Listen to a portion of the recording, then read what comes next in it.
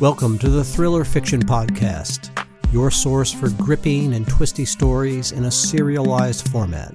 And now, here's your host, Jim Heskett.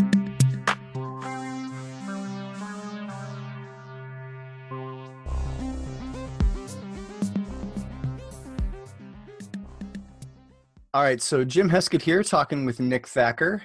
Hello, Nick. Hey. First of all, I wondered if you could just talk for a moment about what an honor and a privilege it's been to work with me. I can. I absolutely can. I won't, though. It probably would take too long. Okay, that's fair. Yeah, I completely understand. In the interest of time, we should maybe we should have discussed it beforehand, but that's okay. So why don't you tell us about you, Nick Thacker, best-selling author and font snob? Yeah, my favorite subject. But me, not the fonts. Fonts are okay, but I'm a thriller writer. I write action adventure, like archaeological type thrillers, mystery, and I've been doing it for a full time for about a year and a half. USA Today best-selling author just means I'm 1/20th of a best-selling author. I had a book and a box set that got on the list, so we got my letters, and I'm right. I'm like kind of at a point in my career where I'm trying to take the next kind of level up. So I'm doing a lot of admin type stuff. I'm getting some things outsourced to a VA, a personal assistant, and working with co-writers and managing payroll, things like that. So I'm not writing as much as I want these days, but that's all hopefully going to change once we get this infrastructure set up. But that's kind of where I am right now. Mm-hmm. So tell us about Harvey Bennett, the protagonist in the Enigma Strain and the Aryan Agenda and other books. Yeah, Harvey, we call him Ben. Ben Bennett he was a park ranger at Yellowstone in the Enigma Strain. Very reclusive, didn't really like people, sort of ran away from things in his life, which how he ended up at Yellowstone. And he gets sucked into a whirlwind of fun and activity when Julie, his now, spoiler alert, girlfriend / almost wife, meets up with him to help solve the case of who's blowing up the volcano at Yellowstone. It was never supposed to be a series. I wrote it as a standalone. The challenge was I wanted, kind of two main protagonists, a male and a female, working together. But the readership liked it, and we're asking for more. And so I wrote a second, a third. Now we've got 6 books out in that series. And as you know, Jim, it's become kind of this universe thing where we've got other mini series kind of spun off from that. We've got Joe Bennett, we've got Gareth Red, which is kind of his sidekick. He's got his own series now. So it's really just morphed into this big multi-author universe, which is really cool. It's really neat to be able to work with authors who are way better than I am at writing, using their skill set to build out my own characters and world and stuff. It's just really cool. Pretty neat.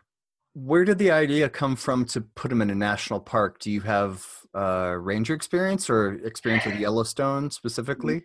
I've never been to Yellowstone. I've actually never been to a national park at all. That's not true, but I've never been to Yellowstone. I do love the outdoors. I do love that, kind of what I imagine that environment looks like. I live in Colorado Springs half the year. And so I just love that kind of, I wanted to put him in a setting like that where, if you're a guy who's like Harvey Bennett, where do you go? Where do you work to go get away from people in life? And to me, the answer was Yellowstone. I don't think that's a perfect answer, but he didn't know that. So he ran away to go become a park ranger. I do not have park ranger experience. I tried to do a little bit of research on, what is a park ranger? How do you become one?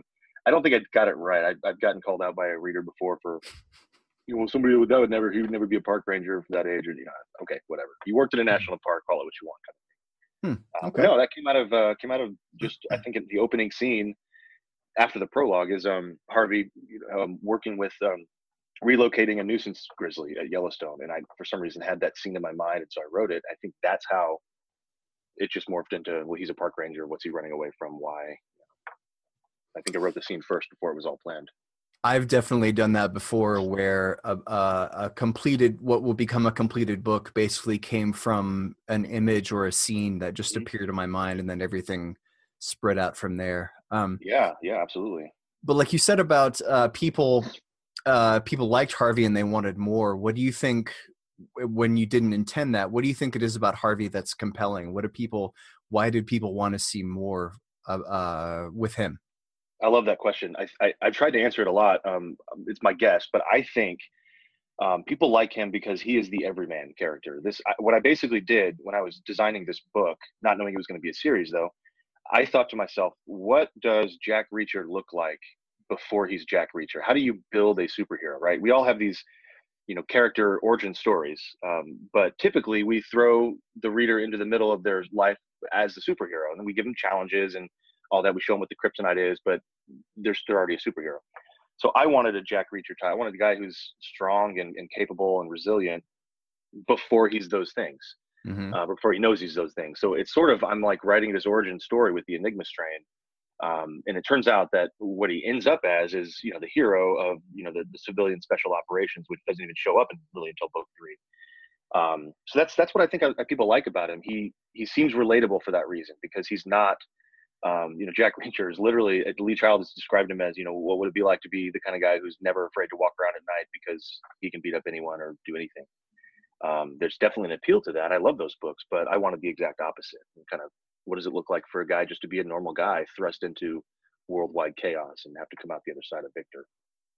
Yeah, there's something really interesting about that that template of a person where they come from just being an everyman or an everywoman, and then when faced with an extraordinary circumstance, they find something in themselves to take that action and become the hero of the story. That's a really interesting transition to watch in a story where a person becomes a hero over the course of the story. Right. I mean, you sort of did that in Nail Gun, is it kind of the same sort of thing, same approach? I like that. So now as we're getting a little closer to the actual topic of what we're here to talk about, you mentioned before that, me. How's this going, by the way? Is the interview going well? You feel like it's going well? Hey, enough about me. Let's talk about you. What do you think of me? So let's talk about that. When you talked about having co-authors and the admin stuff that you're doing, so we've got this little project, or you've got this project, and I've become a part of it over the last few months, and that's the Harvey Bennett Expanded Universe. Can you talk a little bit about how that came to be and how it's working? Well, I'm sitting in a conference room at the 20 Books to Vegas conference, which is a group that started with Michael Anderle's vision for writing a lot of books and releasing them and making a crap ton of money. I haven't done any of those things, but the goal, part of the way he achieved his goal, was by working with other writers who are able to produce all these books, and he stamps his name on it, and they call it a day. That's all well and good. I felt like what I wanted was more of I wanted to make friends with other writers and work together with them. And so rather than it being, a James Patterson model where these writers are essentially working as ghostwriters, they get their name on the cover, but they're really just writing the book and James gets to put his name on it. I wanted to find writers who were every bit as good, if not better than me at writing, who could take a character of mine and just make it their own. And so, like you filled in Harvey's backstory in some ways, and Mike's done the same thing with another prequel. And Joe Bennett came out of Dave's head. Like, it's not, I didn't have no concept that she even existed until he came up with it. And so that's been really cool to see some of the things that I left open because I'm lazy and didn't want to write the backstory. I also didn't want to write myself into a hole, has been kind of the fodder for these other stories that, like Mike said, hey, you talk about this grizzly scene. Can I write that? Yeah, sure. So it's been really neat. And it's been fun to make these connections with other authors like you, because again, I keep going back to it. Like, I don't think people read my books because of how good of a writer I am, meaning like the prose. I'm never going to win a Pulitzer for my writing style. They read my books because they're fun stories. I hope that's what I'm trying to write. And so I wanted to find other writers who didn't have to try to, be my style. That's not why people read the book. They have their own style. You are still Jim, but you're writing a book in my universe. So the goal is that, you still have your own readership over there, but you're just going to gain some more because mine are going to be like, hey, I really like the way Jim writes. Even though it's Harvey Bennett, like I can hear some Jim in there, and I want to go read his stuff because it's good. So that was kind of the difference in model. I wanted to be more of, more of a collaboration than, well, I'm the main famous guy and everybody else can do whatever they want, but it has to sound like me. That's not at all what I wanted. So speaking of filling out Harvey Bennett's backstory, so the the book that you and I have co-authored is titled The Severed Pines, and it takes place about 6 or 7 years before the Enigma strain. Do you want to tell us a little bit about that? Because you've read it more recently than I have.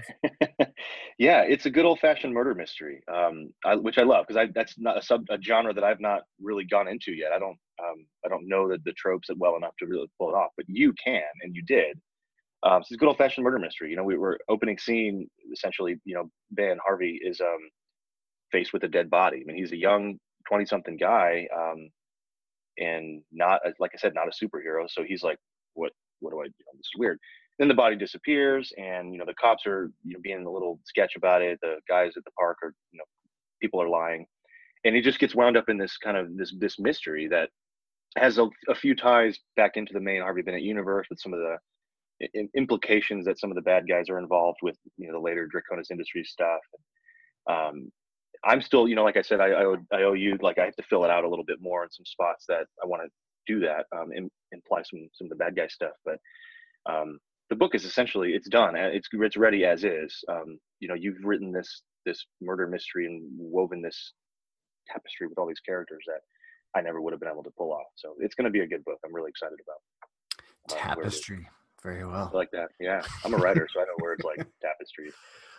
Yeah, the Severed Pines was very fun for me to write because although I certainly don't know Ben as well as you do, I set the book in Rocky Mountain National Park, which is a place I'm very familiar with.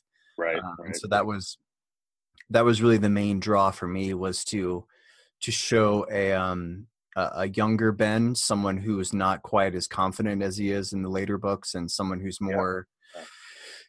Although I don't think there's a whole lot about his backstory. There's still a lot about his backstory that's not been revealed.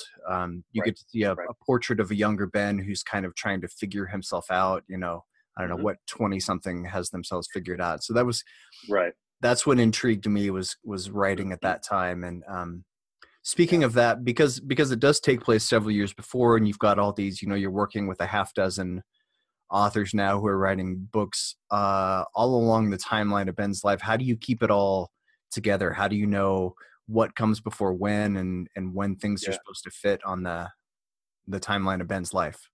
I have a literal timeline. I use a program called Eon Timeline, and it literally is a visual chronological timeline that I can zoom in, zoom out, whatever. And so as books are being written, I'll set that in the timeline, and basically if we don't know what the date is, I'll make something up. I'll pick a day. This happened between this date and this date.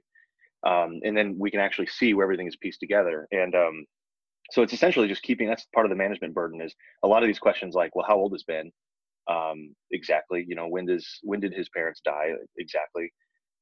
Are things I never answered in the Enigma strain, but I have to have answered for other writers, because even though it doesn't really matter when his birthday is, we have to know how old he was when, he's hanging out with Jo Bennett, because she's over here. And, so it's one of those things where it is a big burden to keep track of. But as I add more and more to the wiki, to the calendar, or to the timeline, it becomes a lot easier, because it's just, okay, cool. Thankfully, these books all take place. Yours are prequels, but they're modern. Like, they're happening, it's not futuristic. There's no weird time stuff. So it's happening in a linear, set, fixed amount of time. And so within, reason, it's pretty easy to just put it and slot it in and say, this is when it happened. And then everything else can just kind of be built around it. So, and then with the other characters, it's easy because they're off doing their own thing. And it's a prequel for them, origin story for them. So it really doesn't matter. They're never going to meet until the Enigma strain or later anyway. So it's basically, it's hard at first, and then it gets easier as the more information and data gets put in.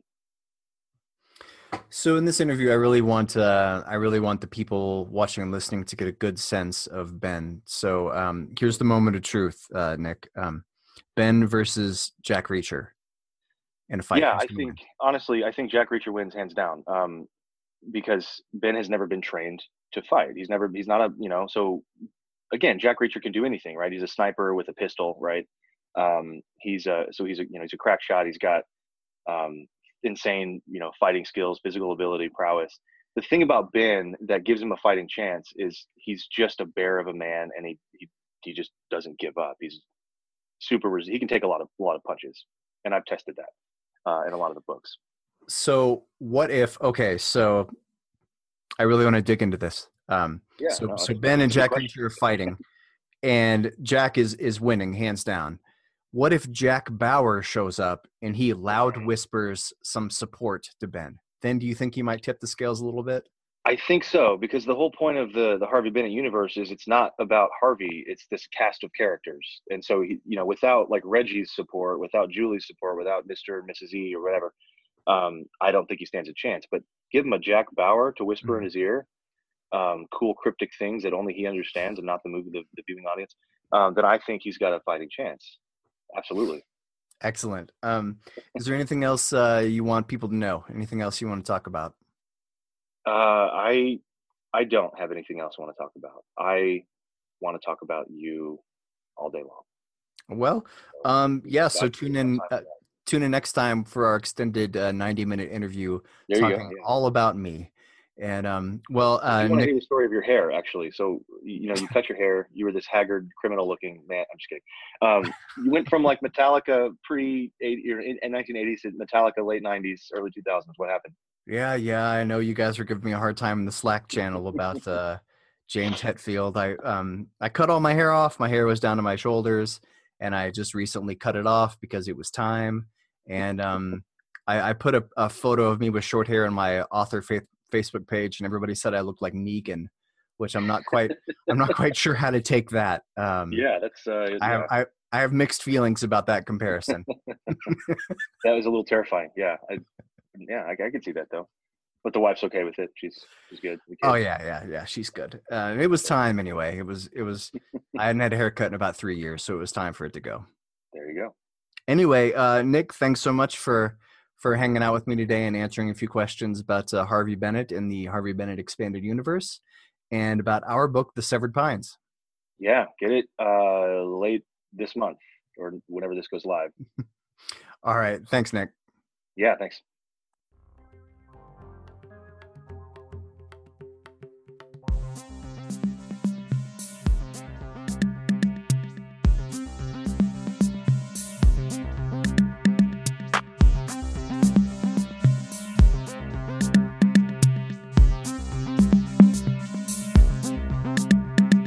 That's it for this episode of the Thriller Fiction Podcast. Thanks for tuning in. Don't forget to rate and review the show on iTunes and visit jimheskett.com for more info and free thriller books.